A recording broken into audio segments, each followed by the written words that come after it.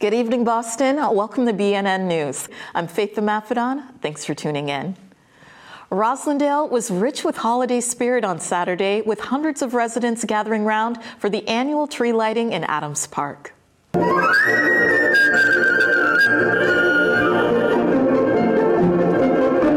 Last Saturday, the dancers from the wonderful Urban Nutcracker Ballet graced the stage of the annual Roslindale Christmas tree lighting in Roslindale Square. In view of what's going on in the world right now, or anytime really, it's very important for us to spend time together. We're very grateful to have, the chance to spend time, with a beautiful Christmas tree, with beautiful people, with the kids running around, spending time together, at the end of the year. So it's a great time for us, for all of us. City leaders joined Roslindale residents for the annual tree lighting as community members of all ages came out to spread Christmas cheer for all to hear. I am so happy to see you all here, right here at home, and to start the season off right. In this season of giving thanks, I'm just incredibly grateful to be in a city, a community, a neighborhood of folks who take care of each other. And even as we're seeing so much out there in the world, Boston is always working to try to make new examples of how we can come together and do big things. So this is a true honor and always very special for me to be here with the family. It's so important for the community to come together for tree lightings like the one we're here today in Roslindale Square, so we can celebrate community, we can celebrate the holidays together, and we can meet each other and understand that we cannot do anything alone. We have to come together in this time. The event brought neighbors together to enjoy musical performances, visit Santa Claus, and watch as the tree illuminated the start of the holiday season. My general hope for 2024 is that we can come together as Americans and appreciate what we have, which we have a wonderful country here. And I hate to see so many people unhappy these days. But today, I see a lot of people enjoying each other, and it feels wonderful to me. This is just one of the many events that happens in Roslindale where we come together with our community. I see all my friends. I see all my neighbors. I don't even need to make plans to meet with anybody because I know I'm going to come with my one friend who I come every year, and we're going to see everyone else we know. And it really just helps kick off the holiday and remind us of how many people in our community are here together. You can be in your house all by yourself, but you come out here and then you're reminded of everyone that's together in the community that's here for one another.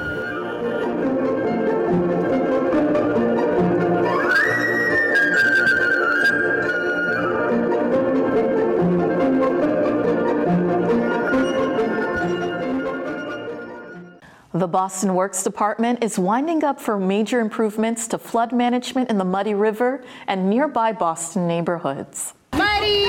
The ribbon is cut and Phase 2 of the Muddy River Restoration Project is underway.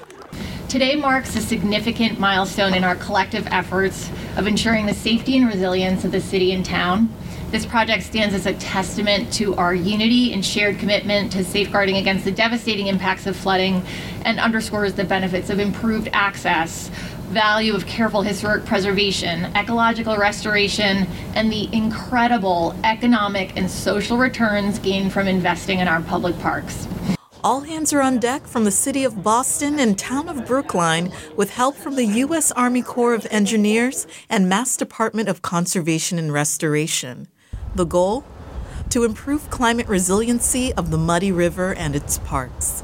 The dredging that we've done here, we've removed over 90,000 cubic yards of material out of the Muddy River. In addition to the dredging, will also help the local environment and the ecology of the Ripon area, as well as the aquatic environment for the animals and the native species in here. Also, by removing the invasive weeds, we allow for the native plants to be able to come back into the area. It beautifies our parks, it helps with the flood risk management, and everyone in the city of Boston will certainly enjoy the way the parks look. The 3.5-mile waterway of brooks and ponds running through Boston's Emerald Necklace has offered peace and calm for residents. Phase 2 of the restoration project started in 2020 and will continue through the year with much-needed maintenance and landscaping. In Phase 2, it's huge because it's adding on to that whole complete ecosystem of a healthy river between the pond and the Charles. And it was broken and compromised, and now I love the idea that the fish and the birds and human beings can all appreciate it and be healthier together. The Muddy River has flooded surrounding neighborhoods 3 times since 1996. With the involvement of all partners, future damage to the area can be prevented. As you know, the Muddy River reached its limit to serve effective flood protection for the neighborhoods it runs through. So much that in 1996, flooding forced the MBTA to shut down the Green Line for a week. It caused nearly $70 million of damage to the Fenway neighborhood. Since that event, these groups here today have partnered with advocacy groups to plan, design, and construct a solution to the river's flooding. The state has invested over $25 million to improve water quality, enhance aquatic habitat, restore historical landscapes, and provide flood control for future generations. As part of Boston's Emerald Necklace, Muddy River is a connective tissue of our neighborhoods. And with a little love and action, it can be a gift for all. So instead of threatening nearby communities with floodwaters, this river is helping to knit communities together.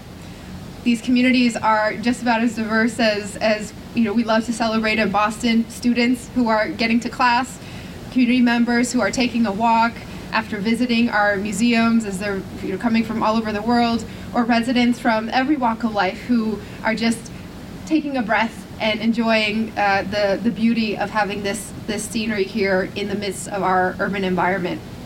For low-income families in Boston, there may be relief through a guaranteed basic income program. Earlier this week, the Wu administration met to explore the proposal by studying other cities like Cambridge that have tested similar programs. City leaders and local experts weigh in on the benefits and risks. On Monday, Boston City councilors gathered at City Hall to discuss the need for guaranteed basic income and a new program that would provide cash payments to Boston citizens living below the poverty line. Guaranteed basic income as a project, government funded or privately funded all across the country, has really shown really promising results, particularly for families with children who are living below the poverty line. We have seen changes in educational outcomes, in health outcomes, and even in educational attainment for parents who have been the recipients of these guaranteed basic income funds. And so when you're talking about people and families who are living below the poverty line, they're making decisions between paying for food and paying for rent and paying for childcare and so on and so forth. And those are really decisions that impact people's everyday lives and their ability to really reach their full potential. The proposed guaranteed income program is still in dispute, with some on the council arguing that the city is not yet economically equipped for it. It's important that we ensure that everybody is benefiting and being supported. However, providing a guaranteed income will be challenging during these economic difficult times, and it's about working together, providing as much assistance as we can to families in need. But I just don't think the city is able to afford providing each resident with a guaranteed income at this time. While the proposed solution is not supported by all, one thing everyone can agree on is the damaging long-term impact poverty has on Boston families and residents. For me, this particular conversation on guaranteed income, but really generally speaking about how the city approaches poverty, is not just a today issue. This is for the future of the city, 10 years, 20 years, by 2050, we need to address this issue urgently, because what we don't want to see happen is we go from a population of roughly 670,000 to 800,000, and all we do is further increase the number of people living in poverty. I want us to really think about what the cost of not doing this is. We can say it's going to cost too much money to bring people out of poverty. Well, what is it going to cost us? How are the people in our city, the almost 30% of children who are living below the poverty line, the almost 20% of people in the city who are living below the poverty line, how are they going to have their best chance to thrive in the city if we are not investing in them? And if that many people in our city who are majority women, majority black and brown people, if they do not have equitable access to economic mobility. The stability of guaranteed basic income would change the lives of every Bostonian struggling in this economy. But the ability for the city to move forward with a program like this will have great costs. In the spirit of the season of giving, a foundation that raises money for families in need held a holiday-inspired golf tournament. BNN's Grace Choi found out why the organizers of the event are trying to top last year's donations. The Santa Scramble golf tournament held by the Fiore Family Foundation is back for its 10th year with over 100 attendees ready to play. Co-founder Margaret Rogers says she planned the Christmas-themed tournament despite challenges. Knowing that it's very difficult to get a golf tournament during the nice summer season. When we were chatting about it, it was September, and I said, you know what? Let's get a Saturday tournament. Let's make it really fun. Let's make it Santa-themed. The Fiore Family Foundation says all proceeds from this year's tournament go to the 11 Reisman Giving Tree, a group that raises money for low-income families impacted by cancer. Co-founder Matt Rogers says he dedicated this year's event to his uncle Larry Fiore, who was diagnosed with cancer. It's his wishes that we partner with my cousin through the Fiore Family Foundation and raise some money to give kids a happy holiday season.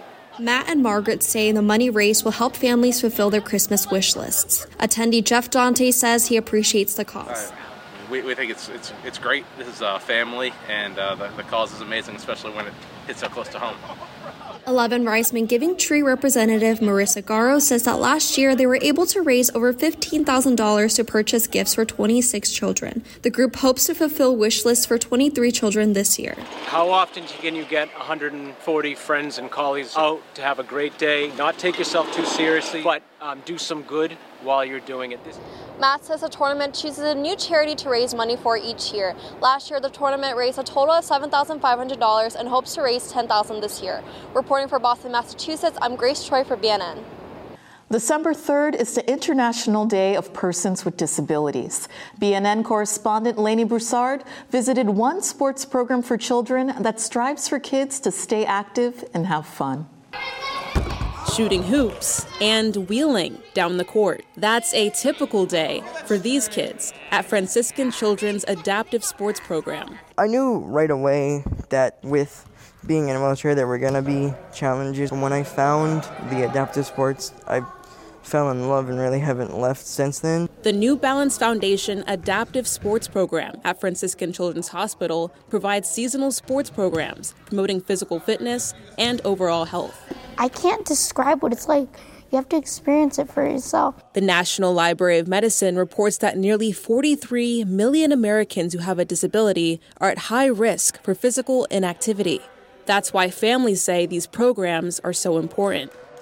We found out he had a form of cerebral palsy. Because of that, he cannot walk or stand on his own. He needs a wheelchair to function and get around. That's when Josh started to look for more options. We try to tell him, Joey, but there's a lot of things that you can do that kids can't do. It's a different warm-up routine, strapping into their chairs and pushing off to play on the court. Instead of running, we're using our arms to push up and down the court. So a lot of people who play wheelchair basketball, like you saw, have a really strong upper body. Okay, so I am out here on the court. They got me in a chair, and let me tell you, it's definitely a workout. My arms are already burning, but the best part, the kids tell me, is that they're all part of a team and doing it together. Ready? Let's do it. All right, let's see. Yes! I'm with the exact kind of my people. It doesn't get any more better than that. Eric was born with multiple medical conditions. He was also born with several deformities in his legs where he needed multiple surgeries in order to correct them. His disability is a part of him, but not him. And families say these practices not only give their kids a chance to exercise, but also to just be a kid. I think any other wheelchair people that might be watching this, I would try any wheelchair sport you can. As you can see, I'm clearly not laced up and ready to go on the court myself today, but the good news is that these kids will have practices every single Sunday up until April, so they can have their shot on the court. Reporting from Boston for BNN, I'm Lainey Broussard. As we enter the winter season, the city of Boston implores residents to button up and prepare for snow and freezing temperatures. Here are some tips for having a safe winter in Boston. First, caring for our vulnerable populations is of the utmost importance. If you see homeless and vulnerable individuals out in the cold who appear immobile, disoriented, or underdressed for the cold, please call 911. The Boston Public Health Commission utilizes a citywide network of emergency shelters, outreach providers, city agencies, and first responders to assist those in need of shelter. Boston's emergency shelters are open 24 hours a day, 7 days a week. And when temperatures are below freezing, that's 32 degrees, amnesty is in place for those with nonviolent restrictions. When it comes to clearing snow, property owners must fully clear snow, sleet, and ice from sidewalks and curb ramps abutting the property within 3 hours after the snowfall ends, or 3 hours after sunrise if the snow ends overnight. Curb and pedestrian ramps to the street should be cleared fully and continually over the duration of the storm to ensure accessibility for individuals with disabilities. If a storm will last over an extended period of time, property owners are asked to continually check ramps abutting their property for compliance. If you're able, keep catch basins and fire hydrants clear of snow and debris. This will help prevent flooding and allow access in the event of an emergency. Carbon monoxide poisoning is another concern during winter weather, especially with the use of generators. Residents should use their home heating systems wisely and safely and have working carbon monoxide detectors on each floor of the home. Call 911 immediately if you suspect carbon monoxide poisoning. If you need more information on heating resources, tips for driving in inclement weather, and how to prepare for a power outage, please go to boston.gov/winter-Boston. The concept of falling in love with someone who's incarcerated may seem far-fetched to the average person, but thousands of couples have found love that transcends the justice system. Ivy Scott is a criminal justice reporter at the Boston Globe, focused on Massachusetts state courts, district attorneys, and the state attorney general's office. A graduate of Brown University, Ivy previously freelanced for the Providence Journal and spent a year in Paris covering women's rights for both radio and television outlets. She's also the creator of the 3-part miniseries We Found Love, currently running in the Globe's Love Letters podcast feed. We Found Love explores the intricacies of prison relationships and how couples share intimacy through the bars. We discuss the details of the podcast and what she's learned from the experience. Enjoy the interview. We Found Love is a new 3-part miniseries that's part of the Love Letters podcast, following 3 very unique couples. Can you talk to us a little bit about how the idea for We Found Love came about? Yeah, absolutely. So I started communicating with inmates at various state prisons in Massachusetts probably about 2 years ago now, maybe a little bit less. And in that process, one of the very first inmates that I spoke to, I learned that he and his girlfriend had met through a prison pen pal program. It was sort of like a program that matched advocates or people looking to do outreach with inmates. And that was just so mind-blowing to me. I mean, it gave me a million questions to think about. I was wondering, like, what does dating look like for you guys? Like, how did this very informal, casual back and forth turn into a romantic relationship? And unfortunately, like, that couple broke up not long after we first met. And so for several months, my questions went unanswered, and they sort of, they sat in the back of my head. And then a few months later, I was at another outreach and education event at one of the state facilities. And I met a woman who does she works there, like doing advocacy and doing outreach. And she shared just a piece of her story, but she mentioned how she met her partner. And immediately all of those questions sort of came flooding back. And so I approached her right away and, asked her if I could hear more of her story and how they met and how they fell in love. And that first couple really was like the inception for the project. Well, it's a very powerful podcast. How common is it for people to form relationships while one person is incarcerated? So it's actually more common than you would think, and there's a lot of ways that people on the outside, so to speak, can meet incarcerated men and women. There are these pen pal programs that I talked about, but there are also many activists and educators that go inside of prisons to meet with inmates, and they can meet that way. Facebook and social media, mutual friends also offer a wide variety of ways that these relationships can develop. But what I will say is that while I think it is more common than many of us expect for these relationships to start, I think that it is the long-lasting nature of some of the relationships in this series that is pretty unique. And what are some of the most common misconceptions that people have about these types of relationships? I think that people often tend to stereotype specifically the women in them almost as being delusional and the men as being manipulative. And sometimes it can go the other way. But I think that there's an old Netflix show, I don't think it's on Netflix anymore, that is sort of like a reality TV series that documents some of these couples. And, every now and then in a tabloid, you'll see a story of like a woman that has like fallen in love with a serial killer. And I think that tends to be the image that a lot of people have of what these relationships are like, when in reality, it is all different kinds of women that end up in these relationships. I mean, I've heard stories that don't even appear here about Army veterans who have ended up in these situations, like politicians, writers, like all different kinds of people. And even the women who do appear in this series, like they are, busy women, families, jobs, hobbies. They do a lot, and it's not as if they're just sort of these women who are, sitting at home, like lonely, and like the victims of somebody's or they're not being preyed upon, I guess is what I should say. And what did you find most surprising in your process of researching and interviewing the couples of We Found Love?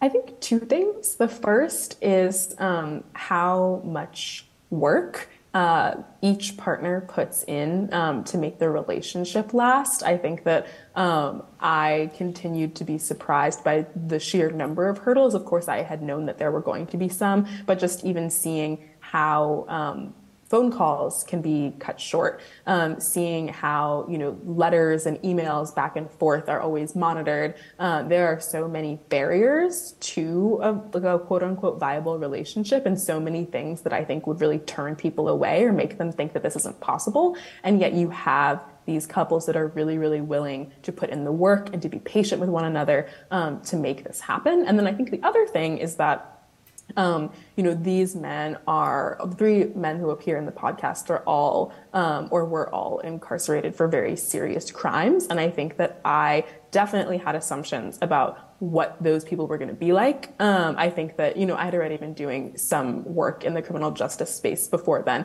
but I think even so, you get into this mindset where, you wonder, like, should I be afraid of these guys? Like, are they going to be aggressive? Are they going to be, unpleasant to be around? And I think that I also really marveled at how much self-reflection had taken place for all of these men during the time that they were incarcerated, but also how circumstantially, the name of their charge did not really reflect the full scope of the situation and the life circumstances that led them to make the choices that they did. Right, and you spoke about the fact that these men have been incarcerated for very serious crimes, ranging from first-degree murder to second-degree murder. How did you go about balancing telling their stories with the story of what brought them into jail in the first place? Yeah, I think that for me, the goal was not to gloss over what had happened and to be very upfront and very clear as early as possible about the severity of the offense. And I think that it's actually one of the women who really said it best. There's a woman who appears in the third episode, talks about how it's not that her partner shouldn't have to face the consequences of his actions. She's like, no, he should have to face the consequences of his actions, but that does not mean that he is fundamentally unlovable, and that he is like a monster at his core. And so I think that was the balance that I tried to strike, with being really clear that like this event is horrible, this is a tragedy, this is incredibly heartbreaking for the family of the victims and for the community that these victims were a part of. And at the same time, like the person who did this is a person, like they are a human being, and like therefore they also experience like human emotions. And that was really what I wanted to get at, was I feel like what is not often reported on are what are the human emotions that the people who, you know, are the perpetrators of these acts, like what is going on inside of their heads, what is going on inside of their hearts, like what is possible for them. Yeah, definitely. I definitely felt the transformative nature of the piece. And there is a proposed law in Massachusetts that would eliminate life sentences without parole. How would this be a game changer for the couples in the podcast series? Yeah, I think that it most directly impacts the second and third couple. The first couple, the husband has been out on parole for several, decades now. Yeah, I think decades now.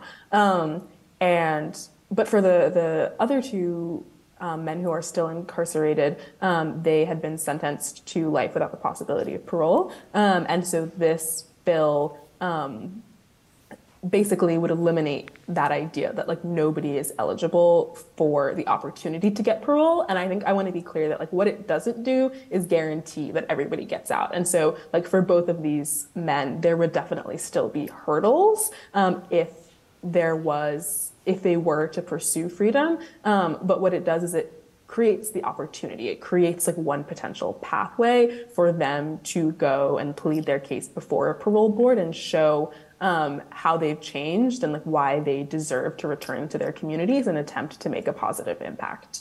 And what do you hope that listeners take away from Love Letters, and where can they hear it for themselves?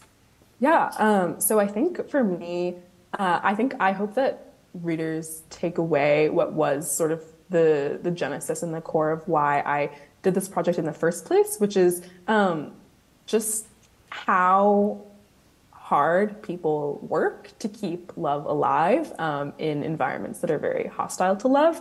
I think that it was, for me, I think it has become a project that has done a lot to like sort of humanize the situation, but the reason that I set out to do it wasn't even for that purpose. It was like purely curiosity driven. Like I just had so many questions about how this is possible, how do people make this work, and why would they want to do that? And so I hope that those questions are answered for the listeners as they sort of go on the journey along with me.